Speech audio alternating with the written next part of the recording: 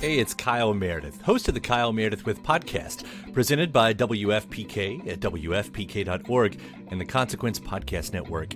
It's a series that puts the spotlight on iconic musicians and actors, inviting them to drop by and talk about their latest projects, whether it's albums, TV shows, films, or beyond. I'm going to say something I don't want to say. Here it goes. Without Spinal Tap, there is no Tenacious D. Whoa! Man! We get great stories and the biggest scoops from people like Garbage's Shirley Manson, the 1975's Matty Healy, Jack Black and Kyle Gass of Tenacious D, Maya Hawke, Kiefer Sutherland, and everyone in between. New episodes arrive every Monday, Wednesday, and Friday, so it's a great way to keep up with your favorite artists and discover some new ones. You can find Kyle Meredith With on the Consequence Podcast Network or wherever you get your podcasts. Save big on brunch for mom, all in the Kroger app. Get half gallons of delicious Kroger milk for $1.29 each. Then get flavorful Tyson natural boneless chicken breasts for $2.49 a pound, all with your card and a digital coupon. Shop these deals at your local Kroger today, or tap the screen now to download the Kroger app to save big today. Kroger, fresh for everyone. Prices and product availability subject to change. Restrictions apply. See site for details.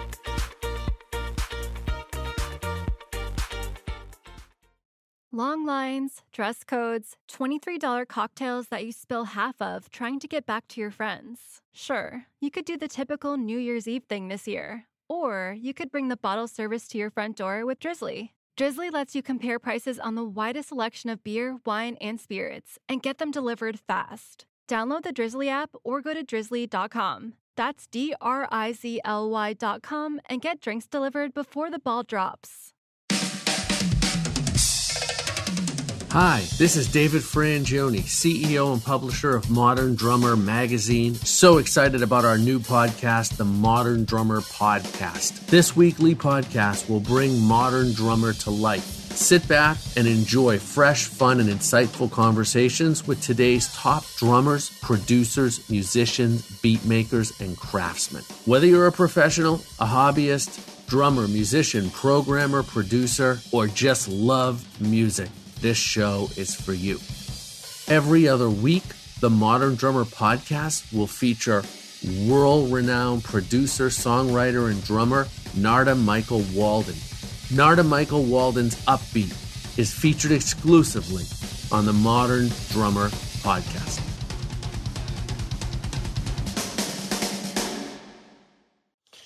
This is brother Narada Michael Walden, and I'm very, very excited, very, very proud to announce that we have this interview with the genius, Mr. Billy Cobham. Those who know me, Narada, know how important this interview is to be able to talk and get rare behind the scenes, the real genius of Billy talking to us, how he became who he is, what inspired him through his childhood. And when I complimented him and said to him, you know, we all know about your genius with the fusion and the outer space, but the fact that your pocket's so deep is why I love you, from James Brown. He said to me, no one's ever said that to me before. So I got stopped in my tracks. I was so knocked out that I could say something to Billy that he had not heard before. So God bless you on this interview. I want everyone to watch it. It's very important to me, so I want it to be important to you. This is the great genius, Billy Cobham, who really broke barriers in music, sound, and life. Check it out. This is my highest devotion, my highest respect to everybody. Love you. Narada Michael Walden, my new podcast, Upbeat with Modern Drummer. Check it out. Ow! You have just lifted our spirits so high with your drumming and your life and the way you live and what you do, man. So I just want to give you so much of my heart's affection for everything you've done and what you do. I just want to tell you that from the jump street. What you put down from early days till now, we are all just like stepping back in awe of. And I personally love the way that you were able to mix it all together. For example, I'm a fan of James Brown. I know you're with James Brown. To me, I feel like you bring James Brown into the fusionary world, which is why I love you even more. Anything you want to say about that? I'm trying to think of where that dance hall was in the East Bronx near the Yankee Stadium. I just got hired just on the off, somebody got sick in his band, and I ended up playing with, I think that might have been, was it Spider Rice or somebody else was in that band, just by accident. And I mean, I was more frozen in position than anything else. I didn't know what to do. I heard so many stories that I thought, let me make one mistake, I may not be here tomorrow. And somehow I got through that. Oh man, it came to me and then it left. See, that's what happens when you turn 76.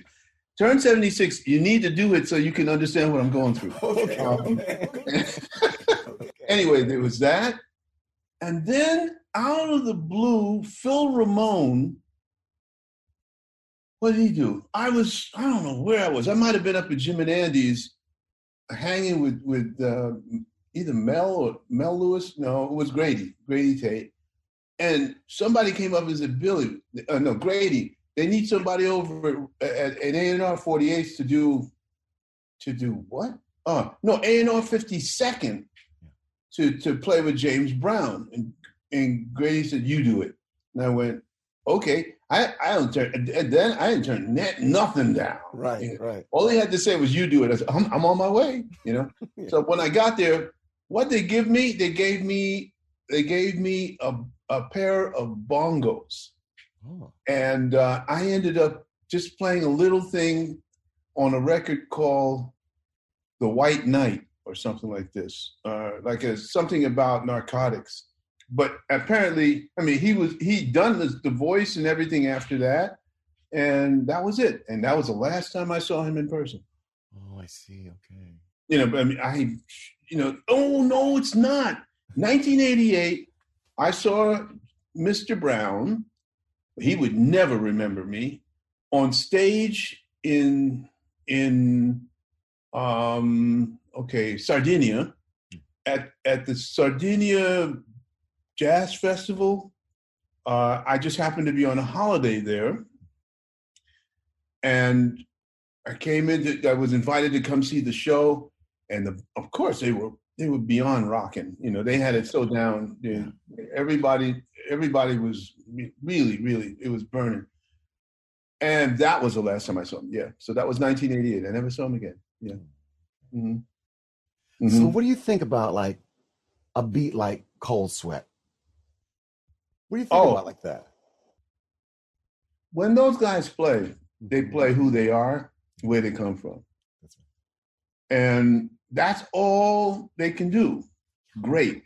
Yeah. But it's so sincere. And that's why it has lasting power. Mm-hmm. No one can play it like them, or could not to this day. We can all emulate bits and pieces of it and come up with hybrids. But what's his name, the drummer? Is it Clyde Stubblefield? Clyde Stubblefield. Yeah. Clyde had a thing. Yeah. It's just like talking about Al Green and the drummer with him. Yeah. It's appears simple, but it's not. I mean, for those of us who haven't lived it, it's difficult. And again, the reason to take a moment back, step a moment back, and say something other than, oh man, it was a group. No. But those guys they're playing their life. Every note that comes out, and it's not just out of the drum set by way of them. It's their interpretation of their history. So I'm listening to that, and I'm trying to come as close to it as possible, because it depending on how much the person who is not the original player is influenced by that. They can only play what they interpreted, and some things might work and some things weren't. It's a good example for me would be working on. Working in the music of Mission Impossible, but not being on the original date, or working on the original Shaft, or having my music on the spin-offs of Shaft and doing jingles for the original Shaft, it's not the same, you know. The groove was just something very special, you know, played by specific individuals who lived with those people. They had a family, whether they liked each other or not. The respect was there, and that's what came out. So then we come and we play a watered down version, with all due respect, the best we can. There's nothing negative about it, and put that forward for commercial purposes. As long as you keep these things in mind as a player, and you know, I'm not going to outplay this person or that person. I'm just going to do what I interpret as being how that was. That's right. You can never lose. But I think that's why myself love you so much. You have such a reverence in your playing for the R&B and the funk of music that when you go into fusion, meeting the Indian 9, 11, 13, all the odd meters, you are so pure in your sound of your understanding of the funk that people like me from Kalamazoo, Michigan, I'm with you. I'm like devoted because I hear in you what I love from James Brown, what I love from the R&B side. So this is why I'm telling you, I think you're so unique, not just because you're an outer space man, can do all this stuff. No, it's because you understand the damn pocket, man. God bless your heart. I just want to just say that to you. Thank you. Yeah. No one has said that to me, and but I'm very happy that you understand.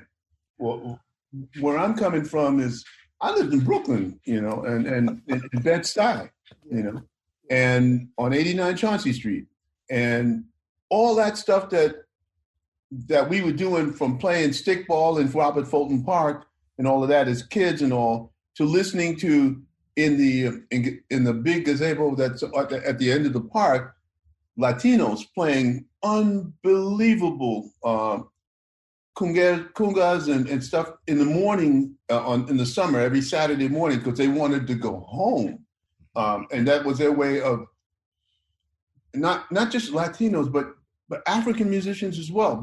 Drummers, there would be maybe 20 drummers out there, and they would be playing candomblé stuff and all of this at 8 o'clock in the morning would start, and it would run at least until 12 noon, non-stop, just playing quintos on top, and it all was relative. And then just across the street at around 11 o'clock, there was a bar called Dodgers, and they would open the door and you would hear swing, funk, what then was, when black music wasn't funk, it was rock and roll. Okay. And all of this is coming out of the community. When you live that kind of stuff, everything is potpourri. It all comes in and comes out in your playing, you know. Right. And that, for me, I felt totally blessed, you know, that I could really hear this on that was my Saturday morning before my mom took me downtown to go buy some stuff at Abraham and Strauss or something like that. But up until that point, all the rest of the week was, we had this big old Crosley radio that my dad bought, tubes. It was mono, of course, because we're talking 1952, 53, thereabouts. My brother, Wayne had just been born. I was born the same year, Billy. I'm born 1952, the same as Wayne. Yeah? Yeah. I'm telling you, the music that was coming out of that, and every morning, Monday through Friday, was WNEW, and you heard the top 40, right? Imagine the top 40, how blessed we could be to have Count Basie in the top 40s, Ellington in the top 40, you know, Sinatra all over the place, big bands, okay? Ella, all these people, and that was AM radio. And I was like, what? I mean, for me, it was like when we got this FM thing, I said, oh, so now we got a better signal. I'm trying to get to understand. And so we should get all of those people here. Wrong. And you know, I just went, oh, okay, I see where we're going, but this is a land of misdirection, man. So anyway, the music was just so heavy, you couldn't get around it. And then you turn to, that's Eddie W. You had 3 or 4 other stations like that. And then you had the Latin stations. And it was like Tito Rodriguez, Tito Puente, all these people. And it was that every tune was on Off the Hook, incredibly great. You want to just get up and dance out of bed, before breakfast. And but before you go to sleep, it was all this music. And it was normal for a kid. I mean, in my community to do that. Our one block was mostly Haitian, Panamanian, Haitian, Panamanian. Who else? Who else was on the block? Oh, West Indian, like this. Just one block between Lewis and Stuyvesant, and maybe 3 blocks back. And that community, the music, the food. I mean, people were it was just amazing. On the corner, there was a corner drugstore. You could find, of course, they didn't have enough light, so you never knew what you were getting for sure. But you would be getting something very, very special from home, from down in the South, easily. So much, so rich. Yeah. It was a blessing, man. It was a blessing. So this is why you're able to be so versatile. Hearing all these different types of musics that's in you, you can play any kind of music. Is because of this. This is the point you're making. So this is what I say now. Then when rock came on the scene, just dead up rock. When were you influenced by that? I was already indoctrinated into it, but I chose not to, for some bizarre reason, go that route. I didn't want to be in a rock and roll band. I wanted to play in a big band. I wanted to play in Basie's band or Ellington's band or Stan Kenton. All of that stuff was on the radio. I loved that stuff more than anything else. And of course, then came Miles and Dexter. My dad being a piano player, he knew those guys to some degree. Not Miles, but he knew Dexter and Dizzy. And so I had to go from time to time and just look at Jimmy Cobb. It was my first. That was my first drum clinic I ever went to at the Hotel Edison in like 1957 or something like this. Okay. And I'm there with holding my father's hand because he knew by then I had already worked with him on somebody's drum set once or twice. He said, and a good friend of his was a guy named Specs Powell, who's a drummer. That played on I think Specs played on the original West Side Story when it was done. And he was teaching in town. I think he was teaching the Henry Adlers at the time in New York.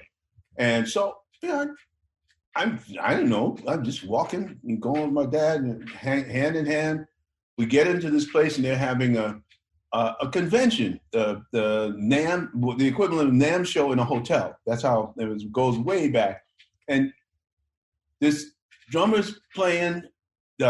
We missed. Dad was going to see Philly Joe, and we missed him. So the next drummer was Jimmy Cobb, and he's playing. And Jimmy never said a whole lot. Never that I've ever known him.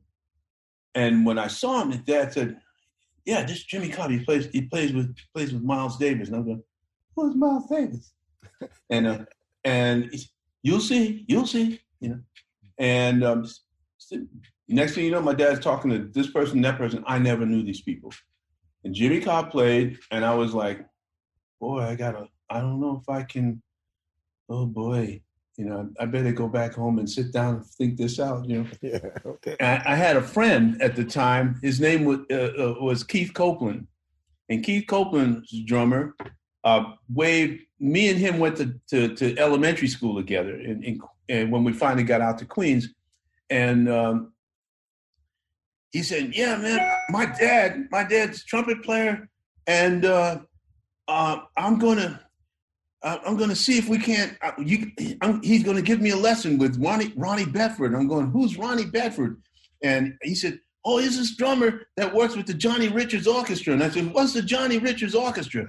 And he said, oh, you'll see. And so I said, okay. He said, yeah, because my dad just bought me a new set of drums. I said, really? I want to come over. Can I come over? And I come over and after school, and he's sitting there at this Gretsch, no, it was like a combination Slingerland or something or other. The reason why I know is because, unfortunately for all of us, for me, Keith died. And he was Dr. Keith Copeland of the school for conservatory music in Mannheim, Germany, and also in Heidelberg. So he had a double doctorate professorial, and I ended up with his drum set. I took it from his wife because it was just sitting there. I said, what are you going to do with that? And she said, I don't know. I said, give it to me. Yeah, give it to me. Give it to me. And I just restored it and, keep it here at home. And, but in the process, Keith had we started playing on that drum set. We're talking, I think I just got can't be more than 12 or 13 years old by then. Okay. At junior high school, and I was trying to figure out, what am I going to do? I think I'm going to be able to go to music and art, but high school, but I don't have any instrument because we couldn't do that. So I didn't know. And to think about that drum set just reflects on all of the stuff that happened to me just before I finally made the first commitment. And when I saw what Ronnie Bedford did with Keith, just showing him how to play, he wanted to know, how did Joe Morello play Blue Rondo a la Turk and Take 5? And I'm watching this thinking, man, how are you playing 5? I can't even play in 3. I can't even play in 4. And this guy's doing 5 beats to 1 bar. How's that work? And then he went and played in 9, and I went, no. Now I'm scared. Right. Now I'm scared. I said, I don't think I can start. I can't learn all of this. And eventually it came. It turned out to be just all phrasing and not about math as a proprietary foundation to be on. Well, let's speak about that now that we're here. Vishnu would also speak about shapes.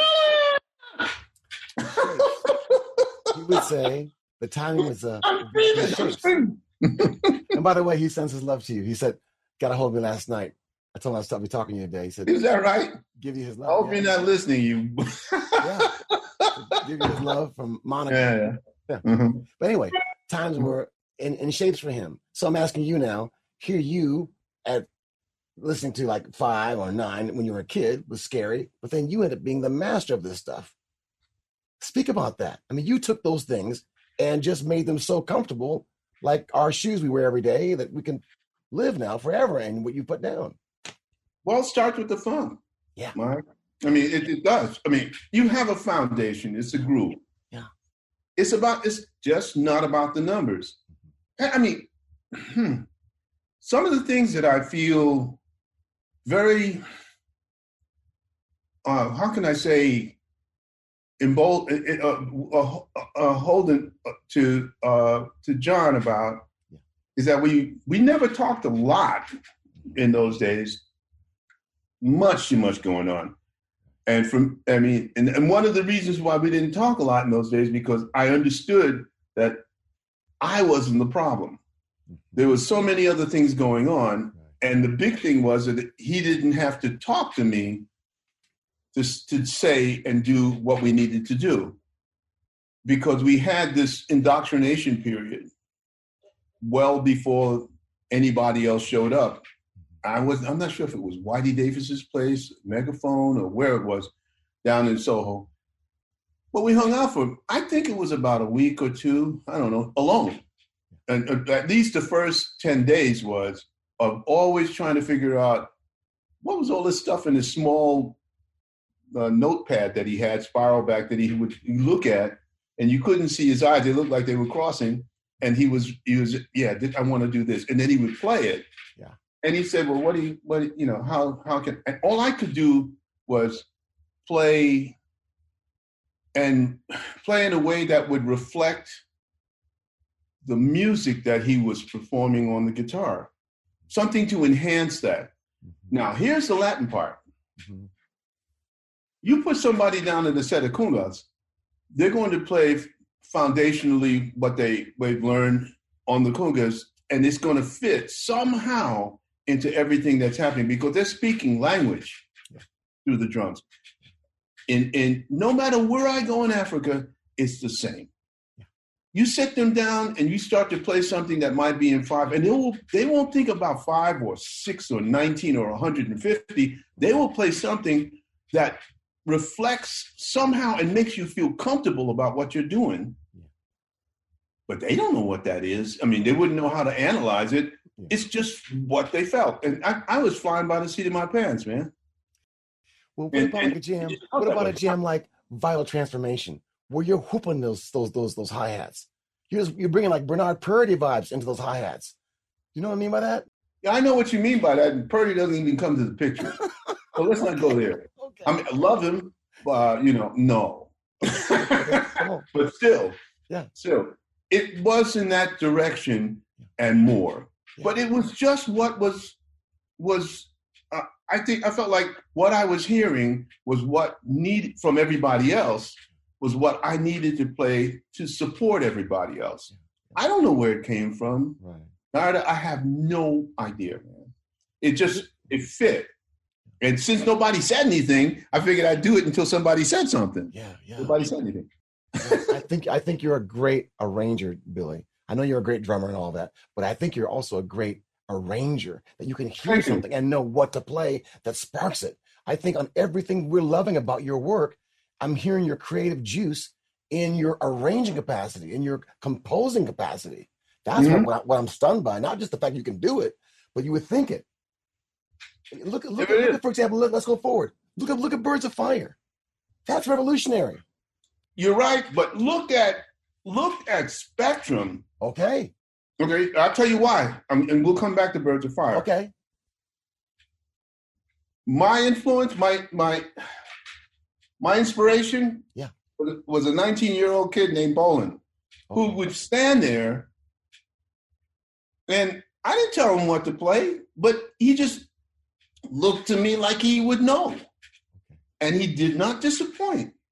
He just laid it down, and I'm going, is this cat really 19? Nah, he's got to be somewhere closer to 60. I mean, it just didn't. He just was playing way more mature than I had. I didn't expect that, and it made me feel so comfortable to do that. Now we go back to not just Birds of Fire, but Inner Mounting Flame. Yes. And what's happening is that I had a very special relationship without actually knowing with Jan and Rick. I mean, the rhythm section was just solid. And to be honest, I didn't understand the value of the one person I haven't mentioned yet, but will, of Jerry Goodman until 2014. I mean, it just did not occur to me, you know. Okay. All I heard was a million notes coming, but I didn't understand what he was playing or even why.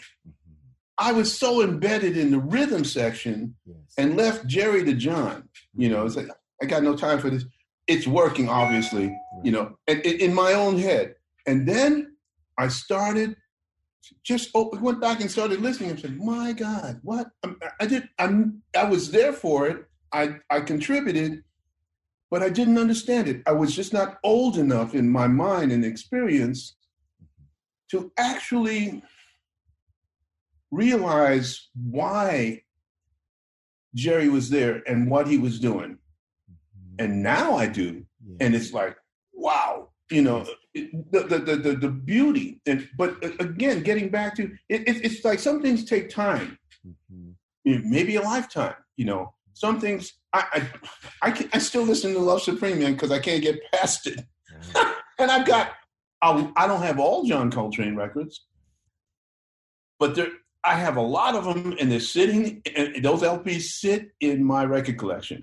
And every time I start to go to something else, I always come back to Love Supreme, you know, because it's so chock full of goodness, and I only need a little bit, you know. And that was the same thing with the MO. I mean, I knew at some point in time I was expecting that there was going to be a change. I mean, it's just we were working so hard, and I was getting sick from it without really realizing it because I just couldn't keep up. I was getting very tired, and so I needed a break. And so when the decision was made to let the thing stop, but in this situation, I went, you know, sometimes it's all about it's something up top that's saying, okay, that's it. You need to put this away for a minute, you know, because I was thinking about Moody Blues, and man, this is a band that could hang as long as Moody Blues if we just had our heads on straight. And something said, I don't think so, no. That was the end of that. Okay. Wow, man. Because I know stamina is something you've spoken about, and you mentioned one time about the power of breathing, how you had to remind yourself to breathe. A simple thing. Yeah, simple, but I said to John one day, I said, man, I'm just playing everything I got in the first bar, you know. And we got 3 hours to play. What are we going to do? And he said, why don't you breathe? And I just was like, that's it? He said, yeah, just, you know, you can't play at that level of intensity in one bar. I mean, you've got to pace yourself. How about you take a couple steps back musically and try to get yourself through this thing. And if everybody can't hear you, have a Dinky, whoever, turn you up. That's it, you know. And it was like, whoo, a door opening. I went, hey, makes sense, you know. And, you know, things like that, understanding, being influenced by, we used to listen for one period of time, the Concerto for Orchestra, you know, and everybody would listen to it at the same time. And I got to tell you, I mean, I just enjoyed it. I was influenced by it. And I thought, wow, all of this is happening. A lot of classical music. And you go, wow, yeah, man. But still, at that point in time, 71, 72, I could hardly put 2 fingers in a piano and make any sense of it. I only started writing after the last year of the band was together. And I was like, boop, boop, boop, boop, boop, boop, boop, boop, boop, boop, boop, boop. That's it. I didn't know any other way. And because I felt like my big thing was I just wanted to contribute to help sustain the level of excellence in the band. It wasn't about trying to be I could never be equal. And one of the things I really wanted to do was not play or write like John. I wanted to bring something else. Hence, we come full circle back around to laying it down. And the reason why I just wanted to go back, because everything else that was happening there was so many, there's so much information. I mean, he overdid it. He pulled 5 geniuses out of the hat.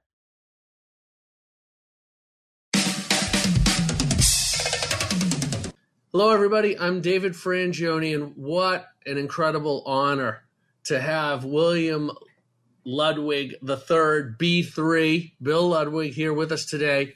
Thank you. To talk about WFL 3 Drums, his drum company for a while now, really, and get caught up to date. The Ludwig name is synonymous with drumming and literally put drumming on the map from the Ed Sullivan Show onward. But what an incredible history. Welcome, Bill. Thank you. Thank you very much for having me. Well, it's such an honor. Catch us up on what you're doing with WFL3 drums. How, I think a lot of people are familiar with it, but give us a little history and then bring us up to what's happening right now. Okay, sure. When I started out, I started with the aluminum shell snare drum.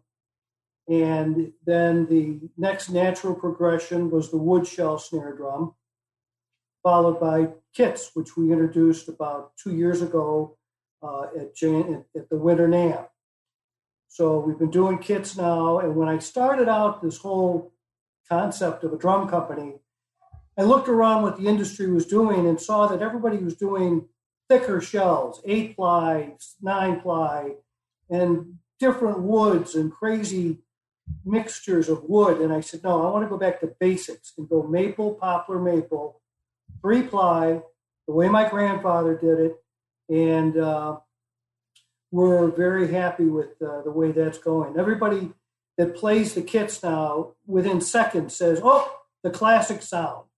And it just makes me so happy because I was really focusing on sound when I started this project. And I know we got it with the snare drums, and now we know we've got it with the kits. So, wow, fantastic. So now are the kits, and I know exactly what you're referring to when you talk about that sound. Yes. Maple Ludwig drums from the 70s, let's say, as an example, just have so much natural tone and resonance that the drums practically play themselves. They're so beautiful of an instrument, a sound. And that's it, resonance. And you have to have the thinner shells have more resonance and more tonal quality. And so if you start with that in the first place, it all comes together. And now that you're doing these drum sets, you've been doing them, as you said, for a couple of years, are there all kinds of custom sizes and people can order whatever kind of kit they want, or are there pre-configured setups? How does someone go about choosing and or customizing, designing the kit for them? Well, we just revamped our website in March, and we added a feature called Drum Builder. So you can do just that, going on site, picking and choosing the sizes of drums. We don't do all custom sizes, but we do the basics. And we can do something special if need be once in a while, but we have the basic sizes, 8 by 10, 8 by 12, 9 by 13 and down. And then you can also go to the next phase of that and pick the color or style of finish. If you want to wrap or if you want to stain, which we're doing beautiful fades and bursts. And now we also just introduced all of our sparkle finishes are a spray-on process that we've been working on for over a year to perfect. And we've got it. And it's just beautiful. We put the sparkle finish sprayed on the shell, then 4 coats of clear coat over that. And it really gives the sparkle almost a 3D effect. It gives it a deep look, and they're just, and no seams. People were looking at the NAMM show at our new red sparkle and the blue sparkle and kept looking all around the drum and it said, no seams. And they said, it's not a wrap. So that's really a big step forward for us. That's huge. And what are the sparkle color choices in that using the process? We do blue, silver, red, Caribbean sand, champagne, and spice. Awesome. So really all the colors people think about when you think about the different sparkle choices. Exactly. And those are all, you can view those on our website, and they're just beautiful, beautiful finishes. And what's the website address that everyone can go and custom configure their kit? It's WFL drums, plural.com. Awesome. And so tell us now about the snare drums. I mean, Ludwig and snare drum could not be more synonymous if you tried. So what happened? I know that's how you launched the company, but what's exciting about the snare drums that you have and that you've been working on for a while now? Well, as I said, when I started, I had the sound in my mind of what I wanted. I know what a good snare drum should sound like. And I started with the aluminum shell snare drum in conjunction with Trick Drums, who was helping me design the first series of snare drums. And he's a metal engineer, so it's a very precise shell, and everything's laser cut in the flat form. The bearing edge, the snare bed, the Roman numeral 3, which is our logo, through the shell. And I don't know if you can see this one behind me, but this is the 3 cut through the shell. Wow. Work of art. And, you know, in the beginning, we thought, boy, that looks very sharp. However, we discovered with a bigger venting area, it gives the bottom head a little quicker response to the snare. So it is improving the sound and a snappier snare sound. Amazing. Absolutely amazing. So, and, you know, these drums, everyone, you've got to hear them. To say that B3, William Ludwig III, is a legend would be an understatement. So to bring your years of expertise and drum making vision to WFL3 drums is a great thing for the drum industry and for drummers worldwide. Thank you for doing that, Bill. Well, thank you. And as I said, the sound was the most important thing to me, and we just revamped our logo and our tagline recently to be WFL3 drums when your sound matters. So I love it. Well, and that's what matters, right? As drummers, our sound is everything. Sure. And I love it because I've gone back to the basic old school days, going to a concert unannounced with a wood shell and a metal shell snare drum, get the sound check, go backstage and just kind of bullshit my way in and tell the security guy, you know, I'm supposed to deliver these. Oh, go over that way. And so I end up meeting the drummer and say, you know, here, would you just try this? And many times they've tried it at sound check and then turned and said, I want this drum. And I said, well, I'll get you one. No, I want this drum. And they tell their manager, pay me, and they keep the snare. So, well, it doesn't get any better than that. I mean, that says it all. Yeah. Wow. And so, you know, everyone, you got to check out these drums. Now, I'd be remiss if I didn't ask you, do you have a memory that you want to share or a story from the Ludwig days, maybe with Ringo or during that heyday, or what do you remember? What's a fond memory that had such an impact on you that you're still taking with you to this day? Because these drums are the heart and soul of what you created with your dad and grandfather over a century. And I mean, this is so significant in the world of drumming. What, you got a memory you want to share with us, inspire us all? As only B3 could have. Well, the one that really sticks out is, you know, this whole starting over again goes back to the days of my grandfather in the 1930s when he sold the company. He started over again. He couldn't use his name, so he started WFL Drum Company and put William Ludwig president. So now here I am, so many years later, in the same boat, can't use my name, starting over. And I don't know if you ever saw the famous picture of my father giving Ringo the gold-plated snare drum. Yes, I've seen that photo. It's iconic. Ringo, you know, was kind enough when I was out of the industry for so many years to still let me come to his concerts when he'd come through Chicago with the All-Stars. And not only would he allow me to go to the concerts, but I was the only person allowed backstage, which was really cool. I mean, I was out of the business. He didn't have to do that, but he's just a nice guy. And we'd say hi and, you know, talk a little bit. So when I got around to starting this company and I told him about it, he said, oh, that's great. I wish you the best of luck. I said, I want you to have the first drum I make, number 1 off the assembly line. And I'd love to take a picture with you like you took with Dad. And so he arranged that and let it happen. So there's a picture of me handing Ringo a snare drum just the same as my dad did. Wow, that's incredible. Is the picture on the website? Where do we see it? Yes, I believe it is on the website. Or talk to Kipton. Tell him to get it up there. Yeah, okay. That's iconic.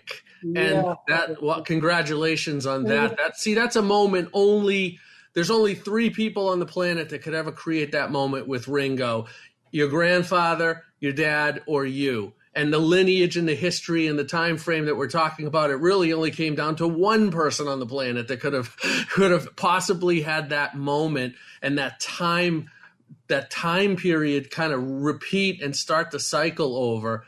Absolutely incredible. Yeah, thank you very much. That really meant a lot to me. And, as I said, he didn't have to do that. He didn't have to, say anything to me after I left, after I was separated with the company. So, but he's a nice guy. Well, he's a nice guy, but it also says a lot about the integrity of the relationship that you and your family established with Ringo. I've had the pleasure of getting to know Ringo and work with him, and he is an amazing man, just an incredible human, on top of all the other iconic things that he's accomplished musically. Yes. But he is also a man of incredible loyalty and integrity, and you have to earn it with Ringo, as you know, and you clearly did. And you had a lot of years to earn it or not. Right. So it says a lot about, how you approach business and drumming, and congratulations for that. And congratulations on WFL3 drums, because, there's nothing really new about the drums other than the company being new. Everything else is so established and so tried and true. Right. But one thing that was drilled into my head growing up by my grandfather and my father was customer service and quality product. He said, if you do that, everything else will just come together. So that's what I strive to do. And that's the really fun part of this now is you call WFL3 drums and I answer the phone. And people say, wow, I can't believe a Ludwig answered the phone. I said, well, it rang. So, but in this day and age of all the push 1 to talk to this, department and 2 for that, and it is exciting to be able to talk to somebody. Well, it's exciting, and it's absolutely awesome to have those values persist. I take it that at some point at Ludwig, maybe even a long period of time, you guys did the same thing. You had real people answering the phone. People had access. It was very family driven. Absolutely. I worked several summers in high school in the customer service, phone desk, and I'd answer the phone. Hello, this is Bill. Can I help you? Well, what's your name? What's your last name? Ludwig. What? And the people, they would get so flustered by it. And when we got busy, the calls would bounce into my dad's office and he'd answer calls. And again, people couldn't believe a Ludwig was answering the phone, and they'd get so excited they forget what they called about. Well, and that's awesome, because that's truly the essence of customer service. And on top of making such great instruments for so many years, and you're making great instruments right now that are brand new, cutting edge, they have, tried and true, experience behind them, but there's so many new things that you've figured out better ways to do. But that core of family values and taking what you learned through all of those years to build the Ludwig name to why it's so significant in drumming, a big part of it is that approach. And I love the fact that you're doing that at WFL3 drums, because we're missing that in the industry. We want that. Drummers want to be able to talk drums. I mean, there's really no bigger investment that a drummer makes than in his full-blown main kit that he's going to use. That's really his heart and soul of what he's investing in. And you know that, and you're putting that into a customer service, experience that's awesome. Well, thank you. Yes. And made in the USA, which is really cool, because you could stop by the factory. It's outside of Kansas City. Anybody's ever on tour or wants to check out some drums, come on by. Wow, well, you heard it here first. B3 just invited you to the WFL3 Drums Factory. When I'm near Kansas City, I'll be there. Bill, thank you so much for taking the time today out of your schedule, for sharing your wisdom and all of the new products that you've launched with WFL3 drums with the drumming world. Thank you, Bill. Thank you very much. And I'd also like to say one more thing, if I could, because everybody knows what's coming after Black Friday. Ho, ho, ho. And please go to our website and check out the gift coupons we have for Christmas this year. First time we've done that. People can buy any amount of money they want, give it to their favorite drummer as a stocking stuffer.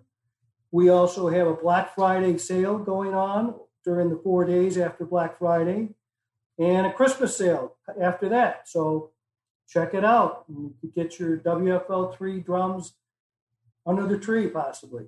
Well, that's fantastic. And they can do all of that on your website. Yes. Awesome. So let's tell everybody one more time, because you got to check out this website. You got to check out Black Friday, the gift cards, and the Christmas specials. Right. WFLIII drums.com. Awesome. WFLIII, which of course is for the 3. So WFLIII drums, plural.com. Wow. Happy holidays for that, B3. Great to see you as always. Everybody. Happy holidays to everybody out there, and keep on drumming. What's up, everyone? Mike Dawson here, managing editor for Modern Drummer. This is the Shop Talk section, and this week we are featuring 2 metal snare drums by Noble and Cooley. If you're not familiar with Noble and Cooley, they are a company based out of Massachusetts, and they have a history that goes all the way back to 1854, when Silas Noble and James Cooley started making drums in their kitchen. And then those drums went on to be used by the northern regiments during the American Civil War. So this is one of the original drum companies in the United States. They also ushered in the boutique era of drum companies in the 80s when Noble and Cooley drum sets came onto the scene. They're known for making, old school but very contemporary sounding steam bent drums from scratch. They're still making all of that stuff. In fact, if you want to check out their wood shell offerings, check out the new Union series that's made from tulip wood, which is what the original Noble and Cooley drums are made from back in the 1800s. But this week we are talking about 2 of their metal snare drums. Another classic Noble and Cooley product was when they teamed up with Zildjian Cymbals and made a bronze snare drum using Zildjian's alloy. But then, so those are super popular and really high quality. If you can find one of those are special drums. But then they used cast aluminum to do another version. So that's called the Alloy Classic. And what we have for review here is the 4.75 by 14 Alloy Classic. And what they're doing different is they are now they're now painting them. So this is an alloy cast aluminum shell that they painted with a high gloss silver sparkle finish. Super gorgeous. You wouldn't even know it was a metal drum if you try to pick it up. It's super heavy, but it looks like a lacquered wood shell drum, but it's actually aluminum. So we're going to check that drum out. It also comes with their proprietary throw-off, sturdy brass lugs, really high-quality Noble and Cooley stuff. One of the coolest sounding drums. You'll hear lots of crack, lots of pop. So we'll get to that one in a moment. And then we also have a 6x14 raw copper classic series, which is similar. It's not a cast shell. It's actually a rolled shell, but it's thick, heavy copper, has that kind of big, robust rock and roll, modern rock kind of sound. That's 6x14. That has black chrome hardware, but it's still the proprietary brass lugs, brass throw-off. These are some of the best sounding metal shell drums that I've personally ever played. You're going to hear a pretty big contrast between the Alloy Classic, which I think is a real kind of popping, kind of smacky, real articulate sound, and then the copper, which is denser, bigger, fatter, more quote unquote rock and roll sounding to my ear. So let's check them out. So definitely go to Noble and Cooley's website if you want to learn more about these drums. Find a dealer near you to go check them out. pretty special. It was, I didn't like sending these back. I wanted to buy these for myself, but alas, they had to go to their new homes. But I did get to do a nice long demo that goes the entire tuning range of both of these drums. So it's about 6 minutes for each drum. And we're going to start with let's start with the 4.75 by 14 alloy, which is the alloy classic, which is aluminum. And then we will go to the 6 by 14 copper, alloy copper. Here we go. Check them out.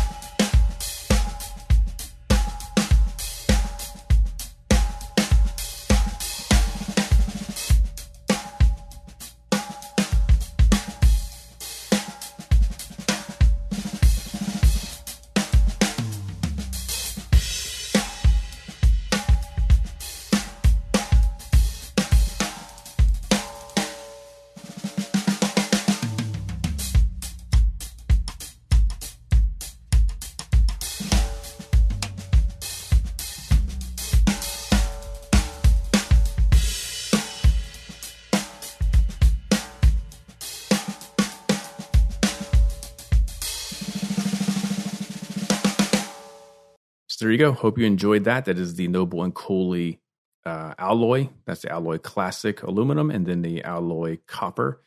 Two very exceptional metal shell drums. Check them out. The full review is posted at moderndrummer.com. If you just search Noble and Cooley, you'll find it. There's also video demos of those exact playing performances. So if you want to see the drum in action, you can check it out there.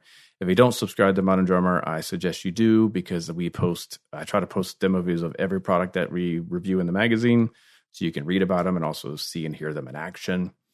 So yeah, that's it. Hope you guys have a great week, and we will see you next time. Thanks for listening. Thank you, everybody, for watching this week's Modern Drummer podcast. Stay tuned for next week's episode exclusively on Podcast One. Until then, stay safe and healthy, and thanks for listening and watching.